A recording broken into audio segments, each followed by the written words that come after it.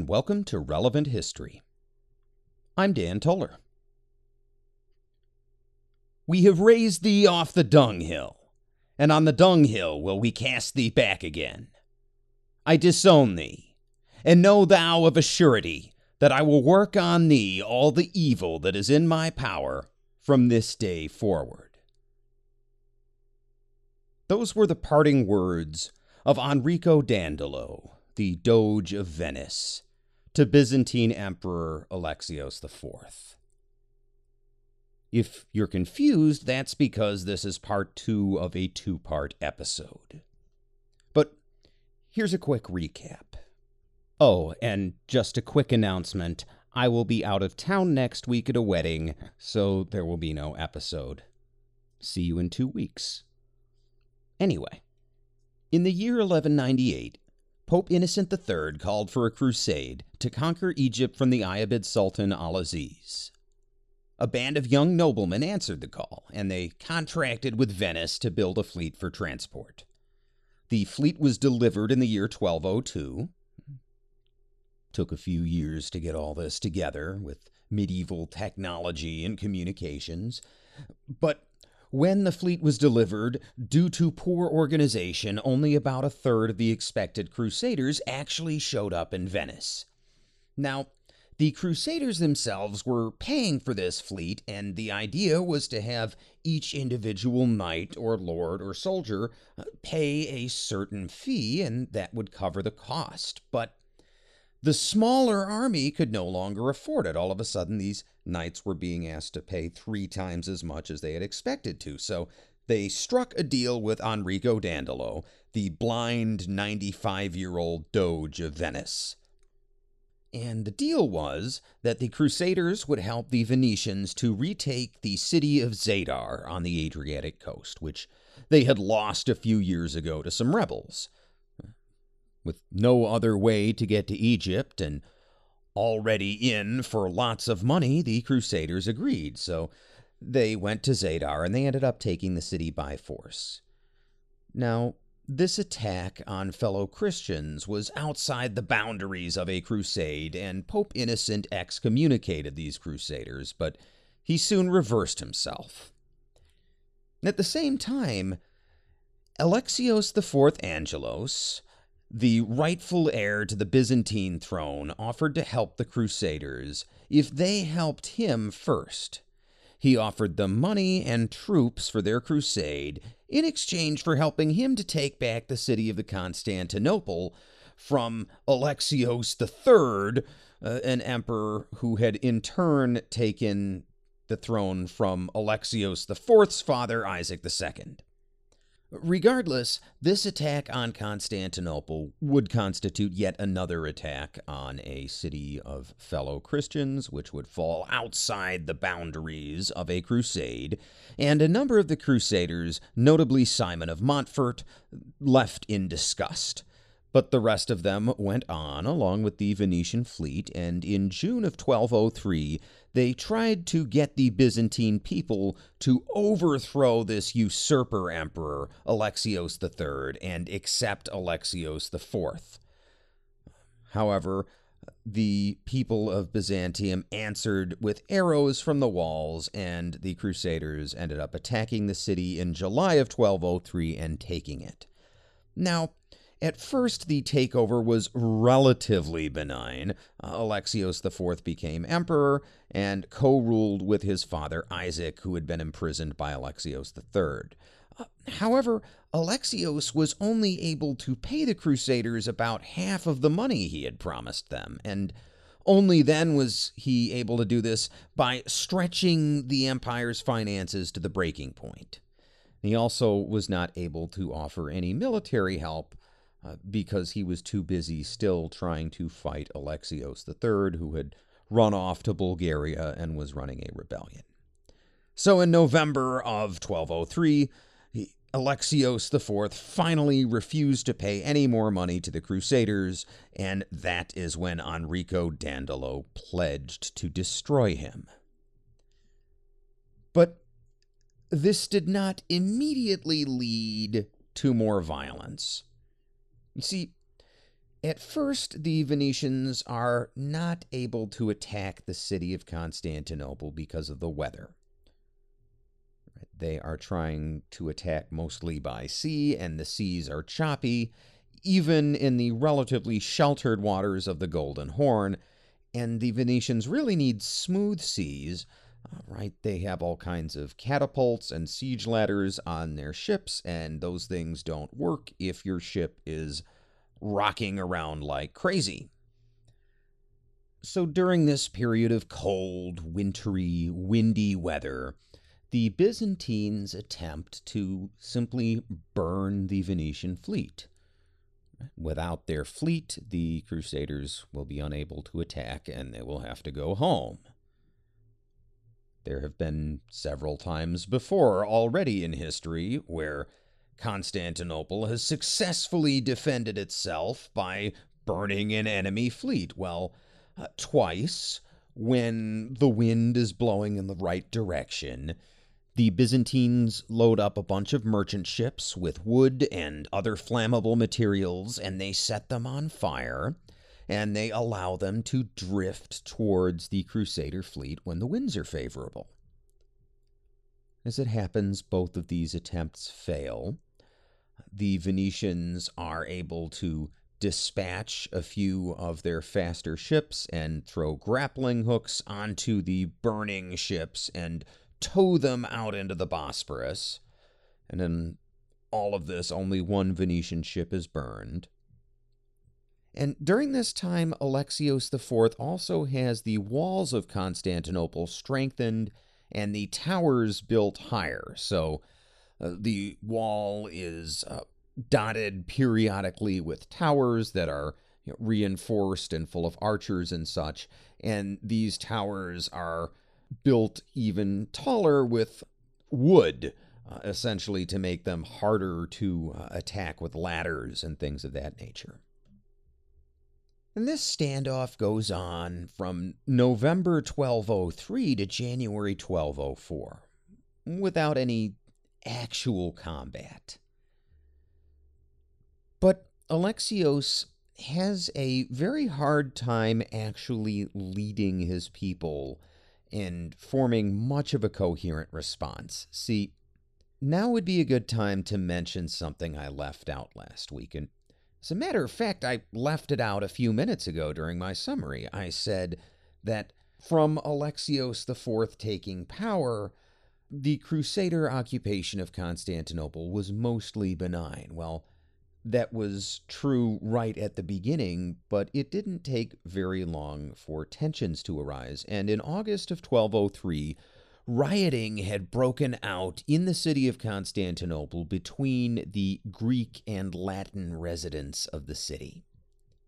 And during the riots, some of the Crusaders had tried to plunder a mosque, but a bunch of Muslim and Christian Byzantines had defended the building and fought back, and forced these Crusaders out of that part of the city, and to cover their retreat, those Crusaders set a fire. Now, this fire was set at the north end of the city, and there was a stiff north wind blowing at the time.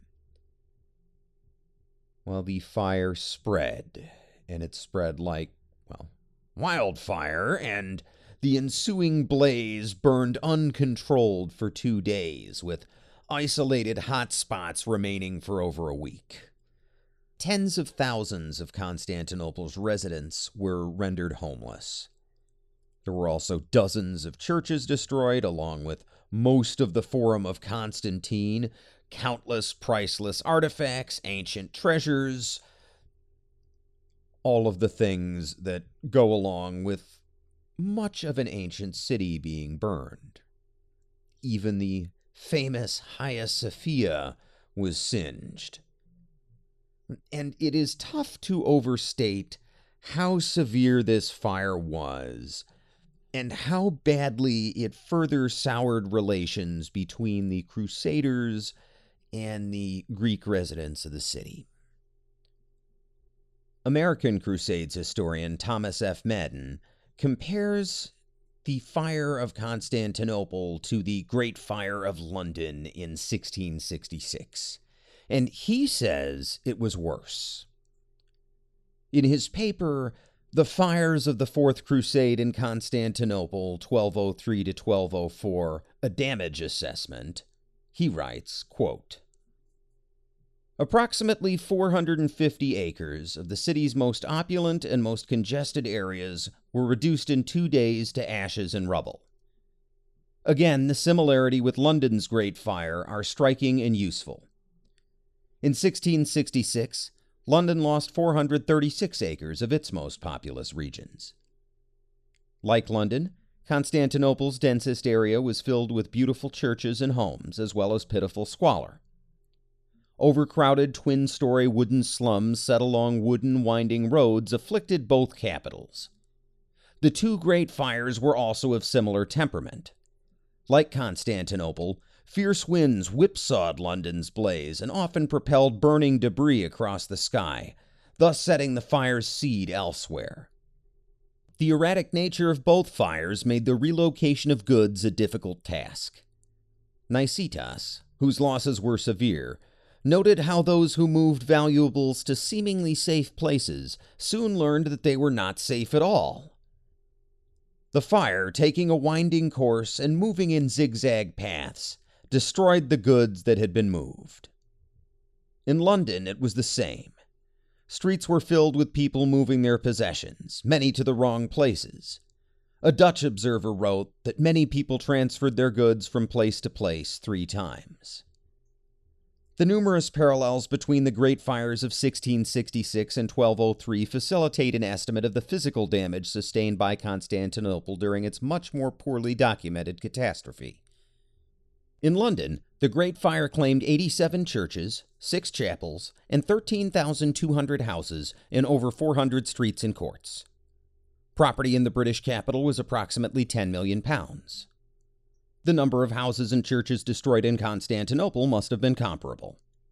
The city on the Bosporus, of course, had many more monasteries than its sister on the Thames, but in Constantinople, the total value of lost property must have been much greater than in London. The Byzantine capital was immensely wealthy. Its churches and monasteries were filled with many kings' ransoms. As for the palaces destroyed, Nicetas tells us that they were filled with every delight, abounding in riches and envied by all. To these we must add Constantinople's storehouses of priceless art treasures and ancient manuscripts, many of which were incinerated in the Second Fire. London had very little to compare with such losses. Even John Donne's St. Paul's had fallen on hard times before its fiery demise.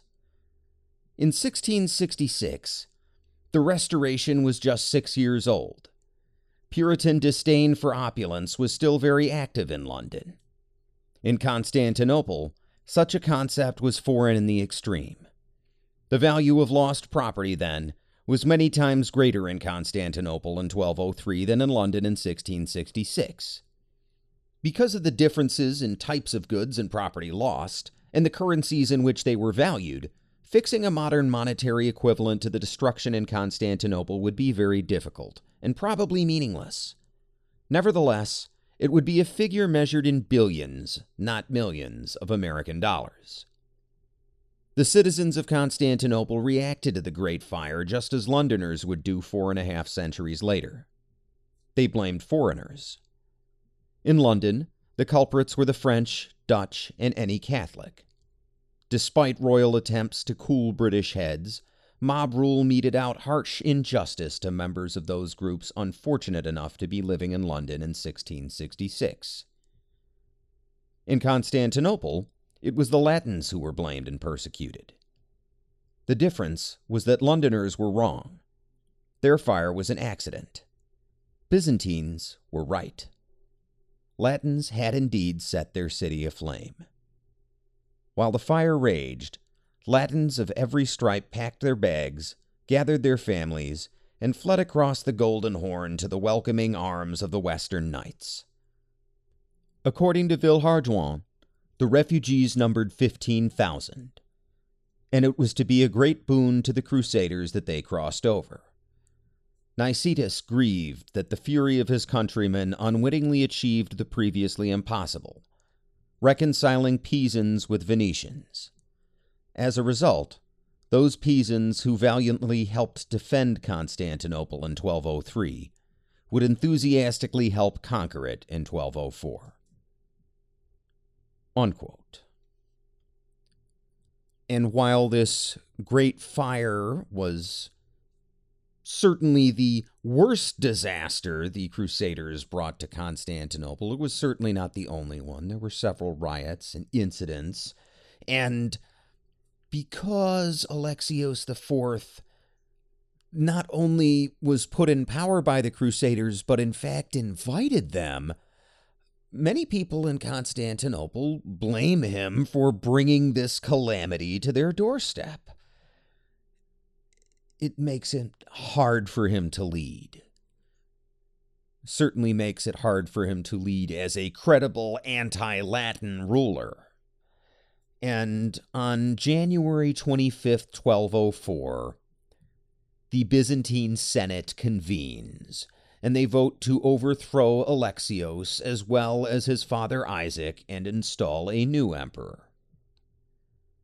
On January 27th, the Senate, this ancient, centuries-old institution, performs its last known act. It declares a new emperor named Nicholas Canobos.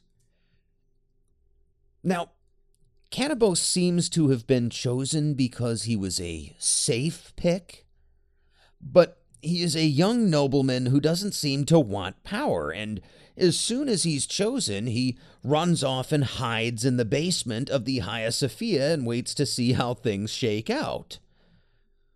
Most of the army, including the all-important Varangian Guard, an elite group of Norman Viking warriors, well, they stick with Alexios and Isaac, who barricade themselves in their palace.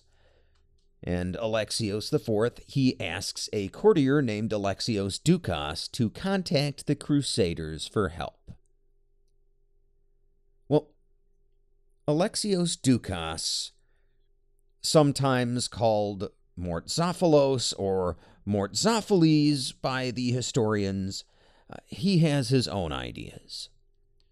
See, he turns around and bribes the Varangian Guard, and he has both emperors, Alexios IV and Isaac II, imprisoned, and he declares himself emperor.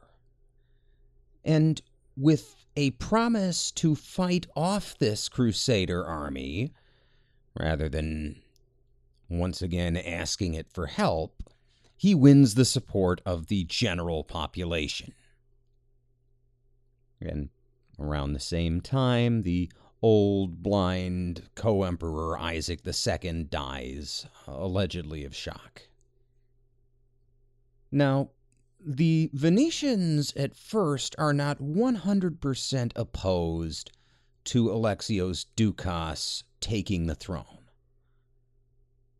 Right? As a matter of fact, they send a message to him, essentially saying that as long as he agrees to pay the debt which Alexios IV owes, they're fine with him. But he refuses. Right, again, he has just promised the population that he's going to fight off these Crusaders. Well, upon receiving this refusal, the Crusaders send a response demanding that Alexios Doukas put Alexios IV back on the throne. And in response to that, on February 4th, 1204, Alexios Doukas has Alexios IV strangled to death.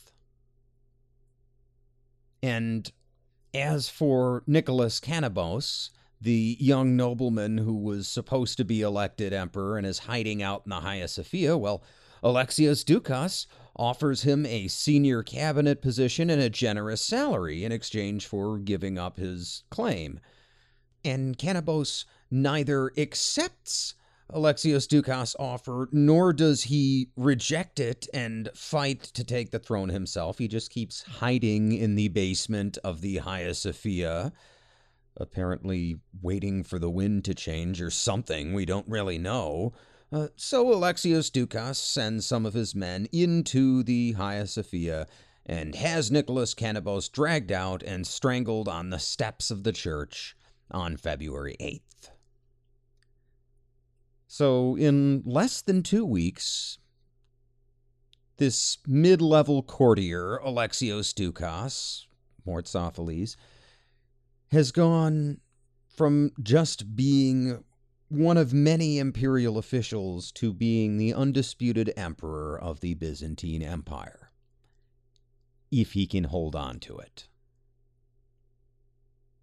Well, after Alexios Doukas takes over, there is another standoff between the Byzantines and the Crusaders. Essentially, both sides are hoping that the other will back down or negotiate, and neither side does. And it is during this time that the leaders of the Fourth Crusade decide once again to change their mission objective.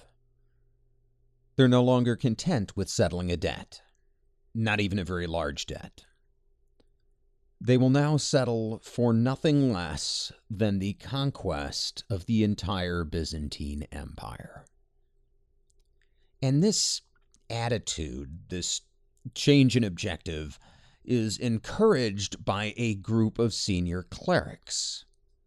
And this group includes none other than the papal legate, that is, a personal representative of the Pope who is authorized to act as if he has the Pope's authority. And this is a man named Peter of Capua. And Peter of Capua had been the Pope's personal representative in Jerusalem. Now, Pope Innocent had sent him to Constantinople to remind the Crusaders that the crusade is in the Middle East and not in Byzantium. Well, instead, this papal delegation actually encourages the Crusaders to divide up the Byzantine Empire. And Geoffrey of Villehardouin, one of our sources and an eyewitness, writes of the meeting between some of the senior Crusaders after hearing of Alexios IV's strangulation. He says, quote, "Soon it was clearly known, both to the Greeks and to the French, that this murder had been committed as has just been told to you. Then did the barons of the host and the Doge of Venice assemble in Parliament, and with them met the bishops and the clergy. And all the clergy, including those who had powers from the Pope, showed to the barons and to the pilgrims that anyone guilty of such a murder had no right to hold lands, and that those who consented thereto were abettors of the murder. And beyond this, that the Greeks had withdrawn themselves from obedience to Rome. Wherefore we tell you, said the clergy, that this war is lawful and just, and that if you have a right intention of conquering this land, to bring it into the Roman obedience, all those who die after confession shall have part in the indulgence granted by the Pope. And you must know that by this, the barons and the pilgrims were greatly comforted." Unquote. Well, why does Peter of Capua do this? It would seem to be contrary to the instructions that Pope Innocent had given him, which were to redirect this Crusader army back to the Middle East. And instead, he encourages them on this mission to take Byzantium. And truth be told, I don't know why Peter of Capua does this. From everything I've been able to find, he was an experienced diplomat. He had worked a number of deals in the past, and while people including Richard the Lionheart and William Marshall didn't like him, he seems to have been competent. He was a senior cardinal within the Catholic Church. He was the kind of person with the track record to indicate that you would expect him to perform competently here, and yet here he is completely blowing up his own mission. And he also doesn't seem to have done this for any kind of material gain. he doesn't seem to have taken more than a few relics as loot from Constantinople, so his motive can't have been greed. Was he really just that outraged by Alexios Doukas murdering Alexios IV that he decided to exercise his discretion as papal legate and tell the Crusaders to go ahead and unleash the dogs of war? Seems like quite a stretch. But maybe. If anyone knows more about Peter of Capua, please message me, because I'm really curious, but honestly, I don't know if anyone really knows what was going on in this papal legate's head at this time. Either way, Alexios Doukas does not delay. He does not wait for the Crusaders to bring the battle to the city of Constantinople once again. He leads the Byzantine army out of the city personally, and he attempts to defeat the Crusaders in open battle. Now, both of the sources I'm using, Geoffrey of Villehardouin and Robert of Clery, they both make much of the fact that the Emperor Alexios Doukas carries an icon of the Virgin Mary into this battle. And he does this because there is a tradition in Constantinople that anyone who carries the icon, this painting or maybe a banner, we're not really sure, anyone who carries it into battle cannot be defeated. Robert of Clery says, with a bit of foreshadowing, that, quote, because Mortzopheles did not carry it rightfully, we believe he was discomfited. Unquote. The other point to this icon being that for both sides now, this fight has become explicitly religious. Explicitly a battle of Roman Catholics against Greek Orthodox Christians trying to defend their city. Now, Alexios Doukas does not lead some kind of frontal assault in this battle. As a matter of fact, he sets up an ambush. There is a Crusader force returning from plundering one of the suburbs, and Robert of Clery describes the fight as follows. He says, quote, Mortzopheles waited for them on their return, and when he was come within a league of our people, he lay in wait with his folk and laid his ambushes. And our people knew not a word of this, but they were returning apace, nor knew they aught of this snare. When the Greeks saw them, they cried out, and our Franks looked at one another. When they saw the Greeks, they were sore afraid, and loudly did they begin to call on God and Our Lady. And they were so dismayed that they knew not what counsel to take, but said to one another, By our faith, if we flee now, we are all dead men. Better doth it become us to die defending ourselves than to flee. Then they halted and stood still, and they took some 8 crossbowmen that they had with them, and set these before themselves. And the Emperor Mortzopheles, the traitor, and the Greeks came toward them very swiftly, and smote them fierce and fell. But through God's mercy, never a one of the Franks did they unhorse. When the Franks saw the Greeks thus rushing upon them from every side, they let fall their lances, and drew the knives and daggers that they had, and began to defend themselves right heartily, and they slew many of them.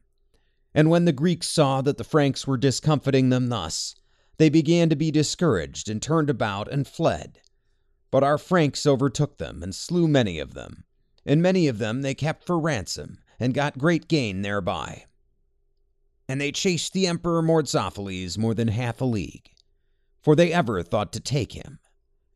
But he and they of his company hastened, so that they let fall the icon, and his imperial cloak, and the ensign with the icon, which was all of gold and set with rich and precious stones. And it was so beautiful and rich that never was aught else seen so beautiful and rich. When the Franks saw this, they left off the chase, and were most exceeding glad, and they took the image, and bore it away with very great joy and rejoicing. Unquote.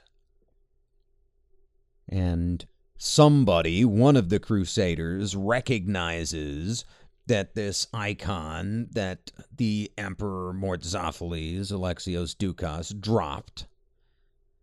And they realize that this is of great importance to the Byzantines. So they put it up on the stern of one of the Byzantine galleys, right, the highest part of the ship, and they row the ship back and forth in front of the city walls to show the Byzantines that the icon has been captured. And not long thereafter, on April 8th, 1204, the Crusaders themselves go on the offensive. They attempt an assault by sea, and they do this with siege ladders positioned on top of the highest parts of the ships.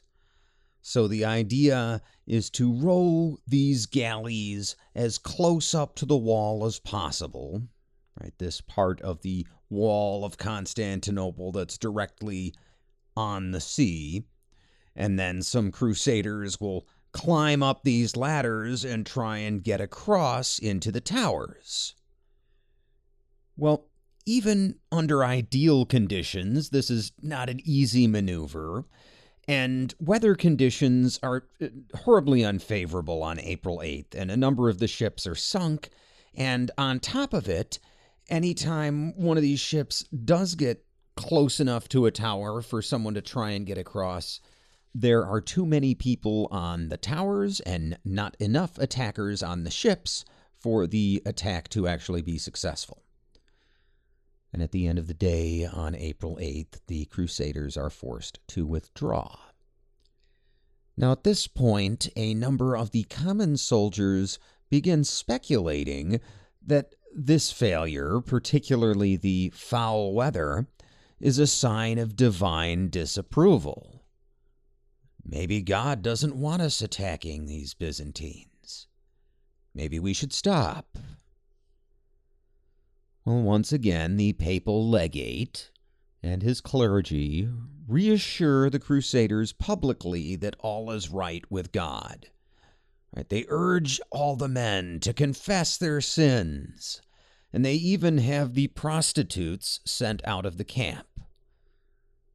Right? These people are supposedly on a holy war, but hey, boys will be boys, I guess, right? Anyway, there is to be no more of that. Now they are to be truly pious warriors, at least officially. And a few days later, on April 12th, the Crusaders make another attempt. Now they make a couple of minor modifications to their strategy. Primarily, they lash their ships together. They tie pairs of them together with rope so that when a ship gets close to a tower, there will be 2 attacking ships for each tower, 2 siege ladders for the defenders to contend with. And not only that, but the winds on this day are favorable. And this time, some of the Crusaders are able to infiltrate 2 of the towers. Here's how Robert of Clury describes the event. He says, quote, "And so did they continue the assault, until the ship of the Bishop of Soissons fell foul of one of these towers, by a miracle of God, even as the sea, which is never quiet, bore it on. And on the bridge of the ship were a Venetian and 2 armed knights. And so soon as the ship hath fallen foul of this tower, the Venetian layeth hold with his hands and feet as best he can, and getting himself at last within the tower. When he was within, and when the men-at-arms who were in this story, English, Danes, and Greeks who were keeping guard there, when these espied him, they rushed upon him with axes and swords, and cut him all in pieces. And as the sea bore the ship forward again did she fall foul of the tower. And when she was thus afoul of it, what did one of the 2 knights do? Andrew of Durabois was his name, but lay hold with his feet and hands to the tower until he got himself up inside it, upon his knees. But when he was inside, upon his knees, the foe fell upon him with axes and with swords, and smote him sore. But since he wore his armor, thanks be to God, they wounded him not. For so was God guarding him, who would not consent that the Greeks should longer endure, or that this man should die. Nay, rather, it was God's will, because of their treason and because of the murder that Mordzophales had committed, and because of their faithlessness, that the city should be taken, and that they should all be put to shame. For the knight rose up on his feet, and when he was on his feet, he drew his sword.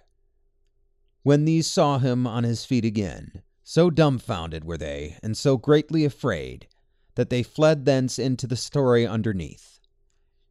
And when they that were in this other story saw those from the above fleeing, then did they quit this story also, nor ever durst they remain there any longer. And the other knight came in after the first, and after him came in folk a plenty. And when they were within, they took strong ropes and stoutly lashed that ship to the tower. And when they had made her fast, there came in yet another folk a plenty. But when the sea again bore the ship backward, then did the tower quake so violently that it seemed certain that the ship must pull it down, so that perforce, because of this fear, it behooved them to cut the ship adrift. And when they that were in the other stories beneath saw that the tower was filling with Franks, then were they so greatly afraid that never a one of them durst remain there, but they forsook the whole tower. And Mordzophales indeed saw all this, but he encouraged his people, and sent them thither where he saw that the chiefest assault was made. In the meantime, when this tower had been taken by such a miracle, the ship of my lord Peter of Brichot fell afoul of another tower. And when it had fallen foul thereof, then began they that were upon the bridge of the ship to storm this tower so exceedingly fiercely that, by a miracle of God, this tower also was taken. Unquote. Now this might seem like a complete catastrophe for the Byzantines, and it's bad, but these crusaders are stuck within those two towers. Right? The ships were not able to stay connected to them. They had to pull back. And now these crusaders are surrounded by Byzantines on the walls and in the city, and they need help.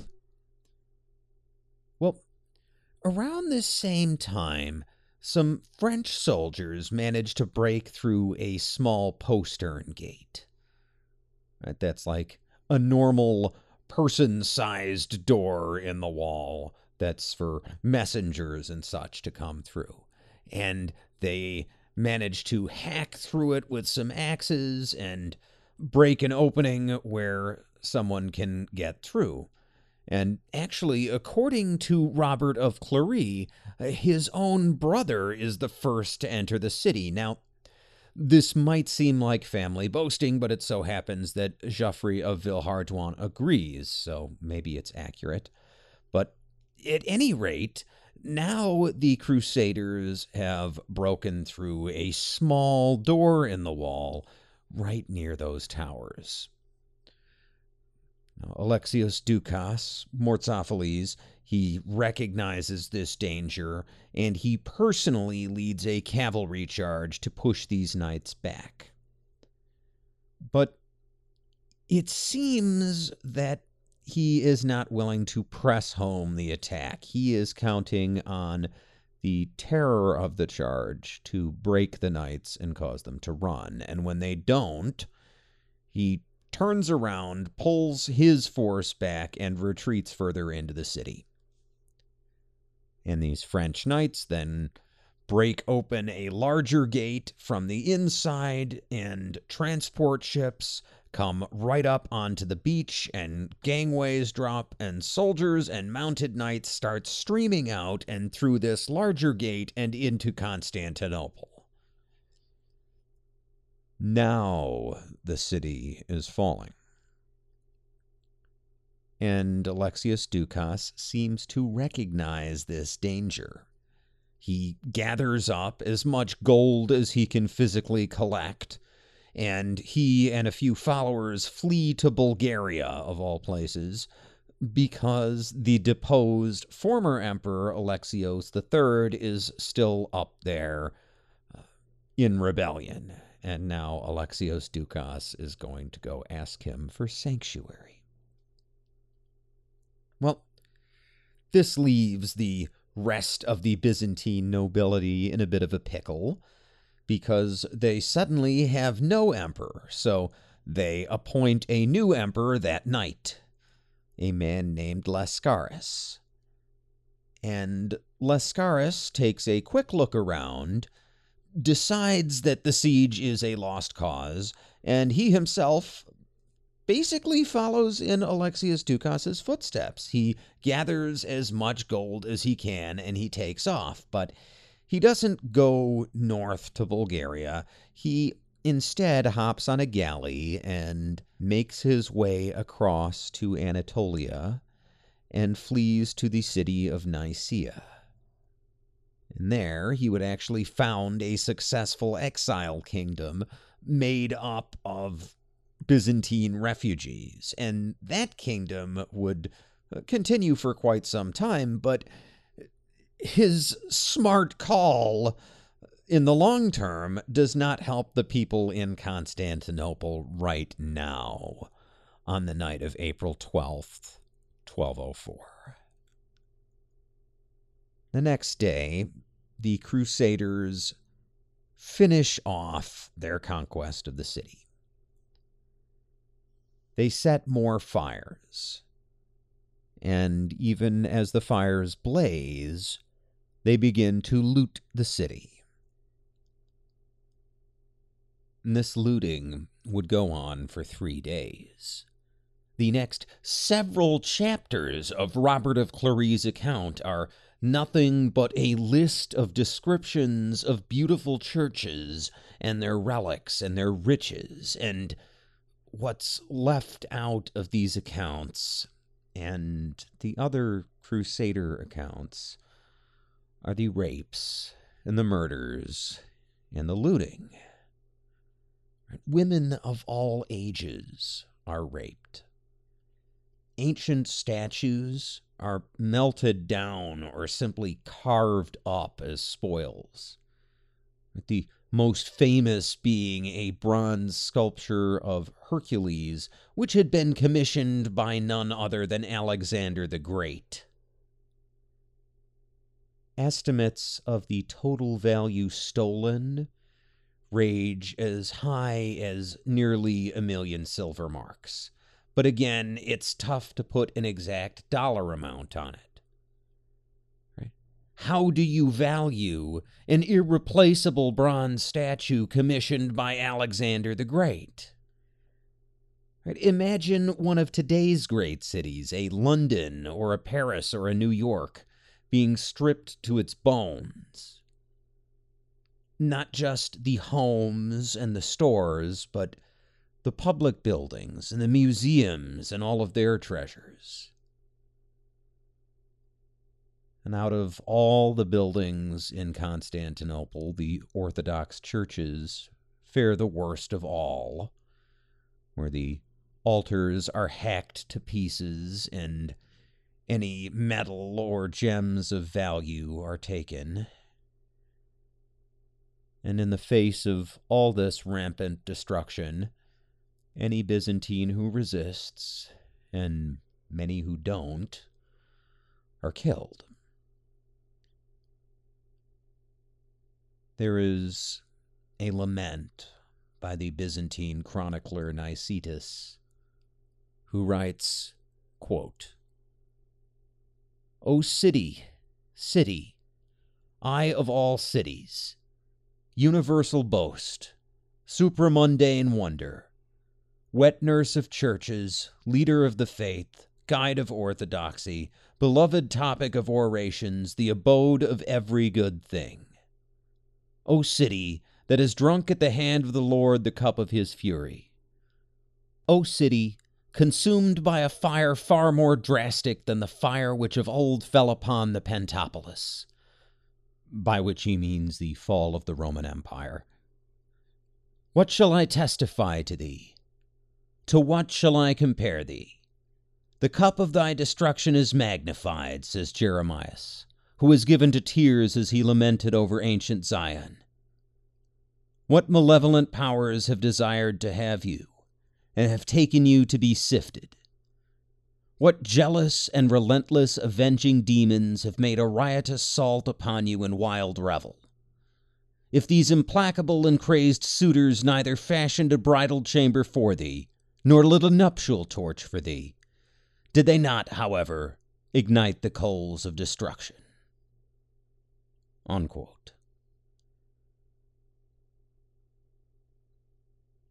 When the dust settles after the sack of the city, the Byzantine Empire, the last remnant of the ancient Roman Empire, is divided up between the various crusaders. The European Balkan possessions go to various crusader knights, and much of the Greek coast and most of the Aegean islands go to the Venetians. The knights want lands which they can rule over, and the Venetians want coastal territory where they can trade and where their navies can defend it.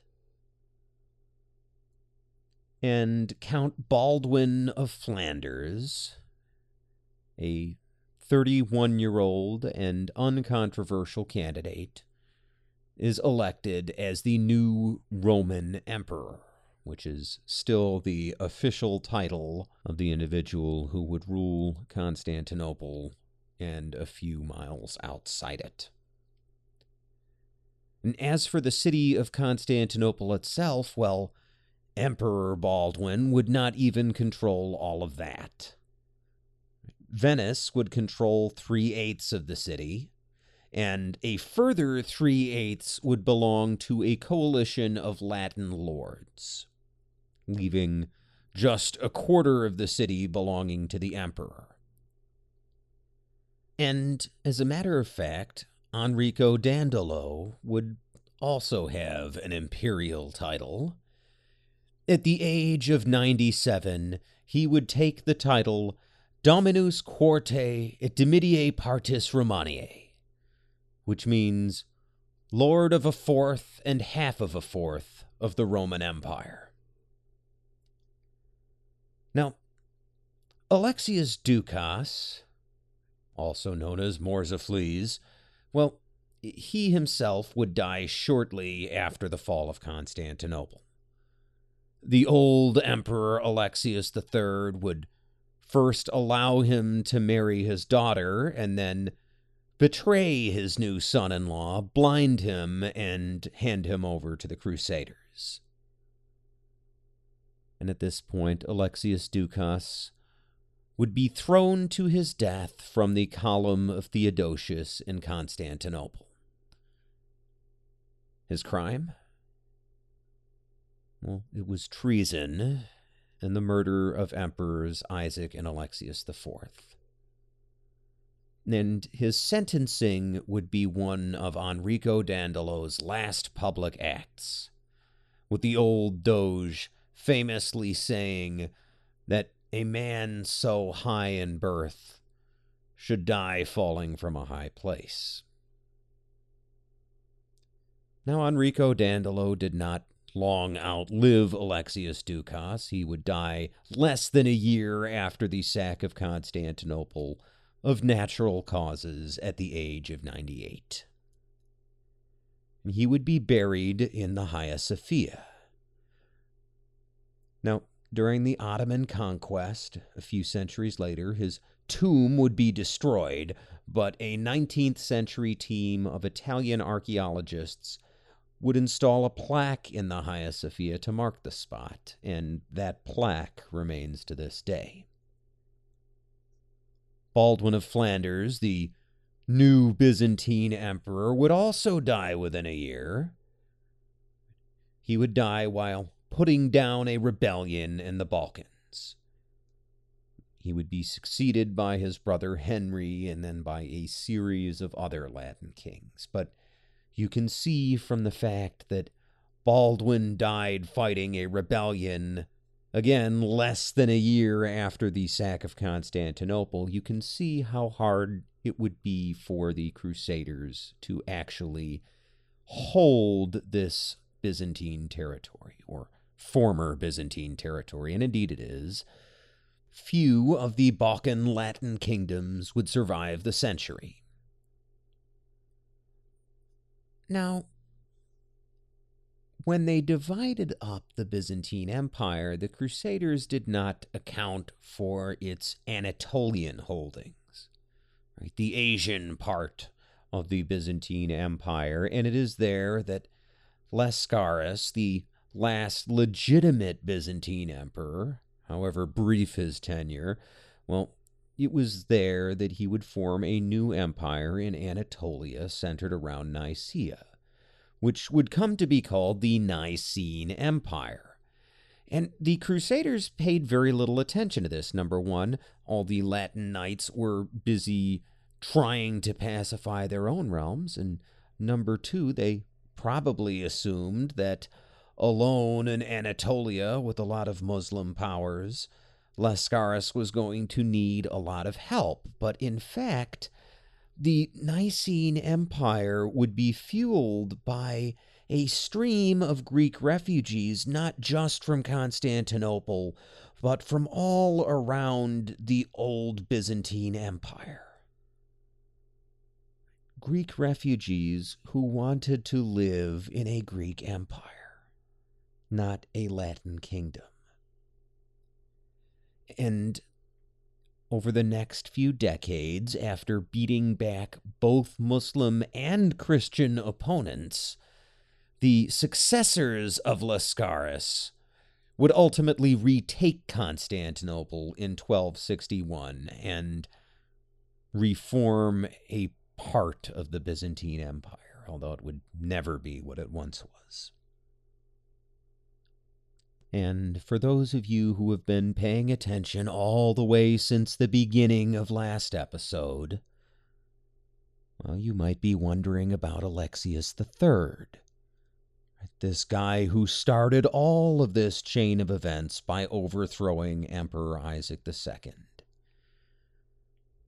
Well, he himself would flee Bulgaria and go down to Anatolia, and he would cut a deal with a Turkish warlord to try and take over Nicaea from Lascaris.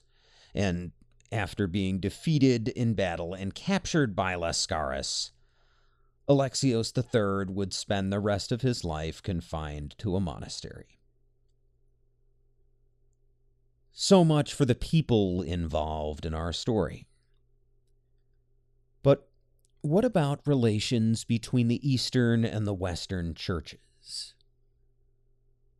What about the divide between Eastern and Western Christianity, which had previously been just a few points of doctrine to be ironed out? Suffice it to say that that divide had become far more significant. As a matter of fact, Innocent III himself would sum things up nicely. Here is most of a letter he wrote to Peter of Capua, his legate who had encouraged the Crusaders. Innocent III wrote, quote, "It was your duty to attend to the business of your legation, and to give careful consideration not to the capture of the Empire of Constantinople, but rather to the defense of what is left of the Holy Land, and, with the Lord's leave, the restoration of what has been lost. We made you our representative, and we sent you to gain not temporal, but rather eternal riches. And for this purpose, our brethren provided adequately for your needs. We have just heard and discovered from your letters that you have absolved from their pilgrimage vows and their crusading obligations all the crusaders who have remained to defend Constantinople from last March to the present. It is impossible not to be moved against you, for you neither should nor could give any such absolution. Who ever suggested such a thing to you, and how did they ever lead your mind astray? How, indeed, is the Greek Church to be brought back into ecclesiastical union and to a devotion for the Apostolic See when she has been beset with so many afflictions and persecutions that she sees in the Latins only an example of perdition and the works of darkness, so that she now, and with reason, detests the Latins more than dogs. As for those who were supposed to be seeking the ends of Jesus Christ, not their own ends, whose swords, which they were supposed to use against the pagans, are now dripping with Christian blood, they have spared neither age nor sex. They have committed incest, adultery, and fornication before the eyes of men. They have exposed both matrons and virgins, even those dedicated to God, to the sordid lusts of boys. Not satisfied with breaking open the imperial treasury and plundering the goods of princes and lesser men, they also laid their hands on the treasures of the churches and, what is more serious, on their very possessions. They have even ripped silver plates from the altars and have hacked them to pieces among themselves. They violated the holy places and have carried off crosses and relics. Furthermore, under what guise can we call upon the other Western peoples for aid to the Holy Land and assistance to the Empire of Constantinople, when the Crusaders, having given up the proposed pilgrimage, return absolved to their homes? When those who plundered the aforesaid empire turn back and come home with their spoils free of guilt? Will not people then suspect that these things have happened not because of the crime involved, but because of your deed? Let the Lord's word not be stifled in your mouth. Be not like a dumb dog unable to bark. Rather, let them speak these things publicly. Let them protest before everyone, so that the more they rebuke you before God and on God's account, the more they will find you simply negligent. As for the absolution of the Venetian people being falsely accepted against ecclesiastical rules, we will not at present argue with you." Unquote.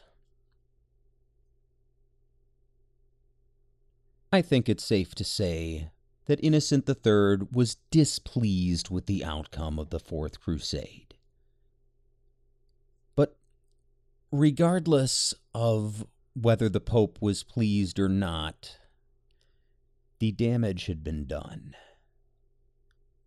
The gap between the Eastern and Western churches had turned into a gaping chasm. And this split would have serious implications going forward. For one thing, it ended any pretense at the idea of Christendom. Christendom was this idea of a loose confederation of bickering Christian states under the supreme authority of the Pope, and ultimately everybody would all get along. Well, there was to be no more of that. Like the Muslim caliphates, which still officially existed at this time, religion had failed to fully unite a massive swath of people across a very large area and from even different empires. And the division between Eastern and Western Christianity remained, and it shaped history. There is strife in the Balkans to this day, in large part thanks to ethnic identities based in part on a particular flavor of Christianity. Another thing we can thank the East-West split for is the very existence of Russia. At least in its current form as a coherent idea. The myth of Moscow as the Third Rome, successor to the heretical Pope and the conquered Constantinople. Well, this idea fuels Russian nationalist propaganda to this day. And what about a little country called Turkey? The descendant of the Ottoman Empire. Well, there's a good chance, if Constantinople hadn't been sacked in 1204, that it wouldn't have fallen to the Ottomans in 1453. Imagine how different history looks in that case.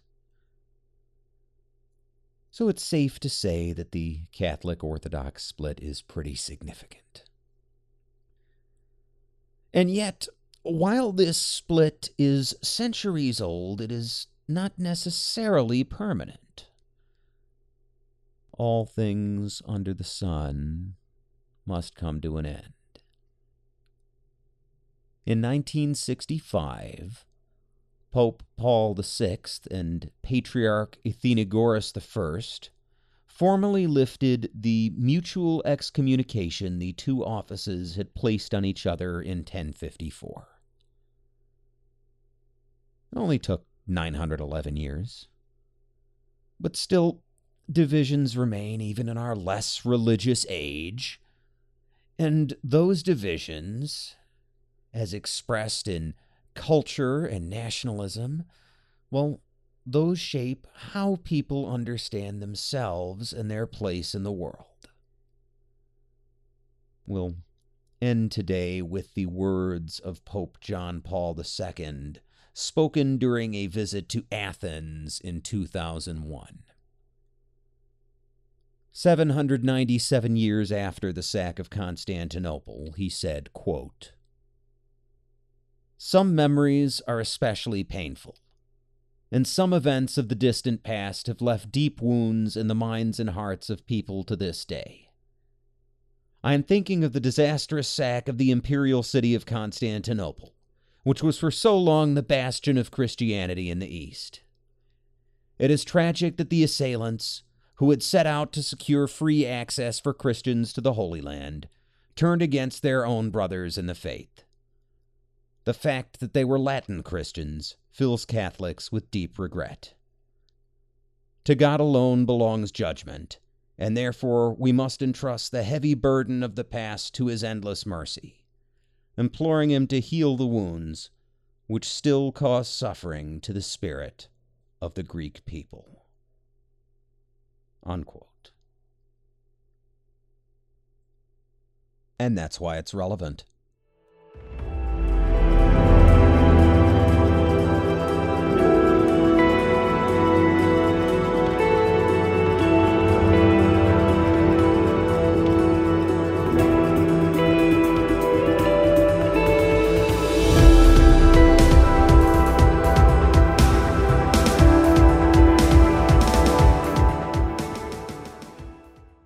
Hello again. It's Dan, and I'm back to remind you that there is much, much more to relevant history on Patreon. If you click the Patreon link in the episode description and sign up for the very low and reasonable price of $5 per month, you will get access to our private Discord server for Patreon members, where I'm available most days, and you will also get access to a free monthly video, which I'm sure you will enjoy since it stars yours truly. Finally, Patreon members get a shout-out when they sign up, so you will hear your own name at the beginning of a relevant history episode, which I'm sure is worth far more to you than any other reward. But if financial support doesn't work for you, that is just fine.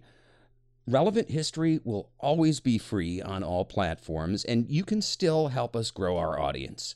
You can do this by leaving a review on Apple Music or Google Music or Spotify or wherever you listen. Or if you're listening on a video site like YouTube, well, hit the like button. That helps us reach more people. Finally, share with your friends.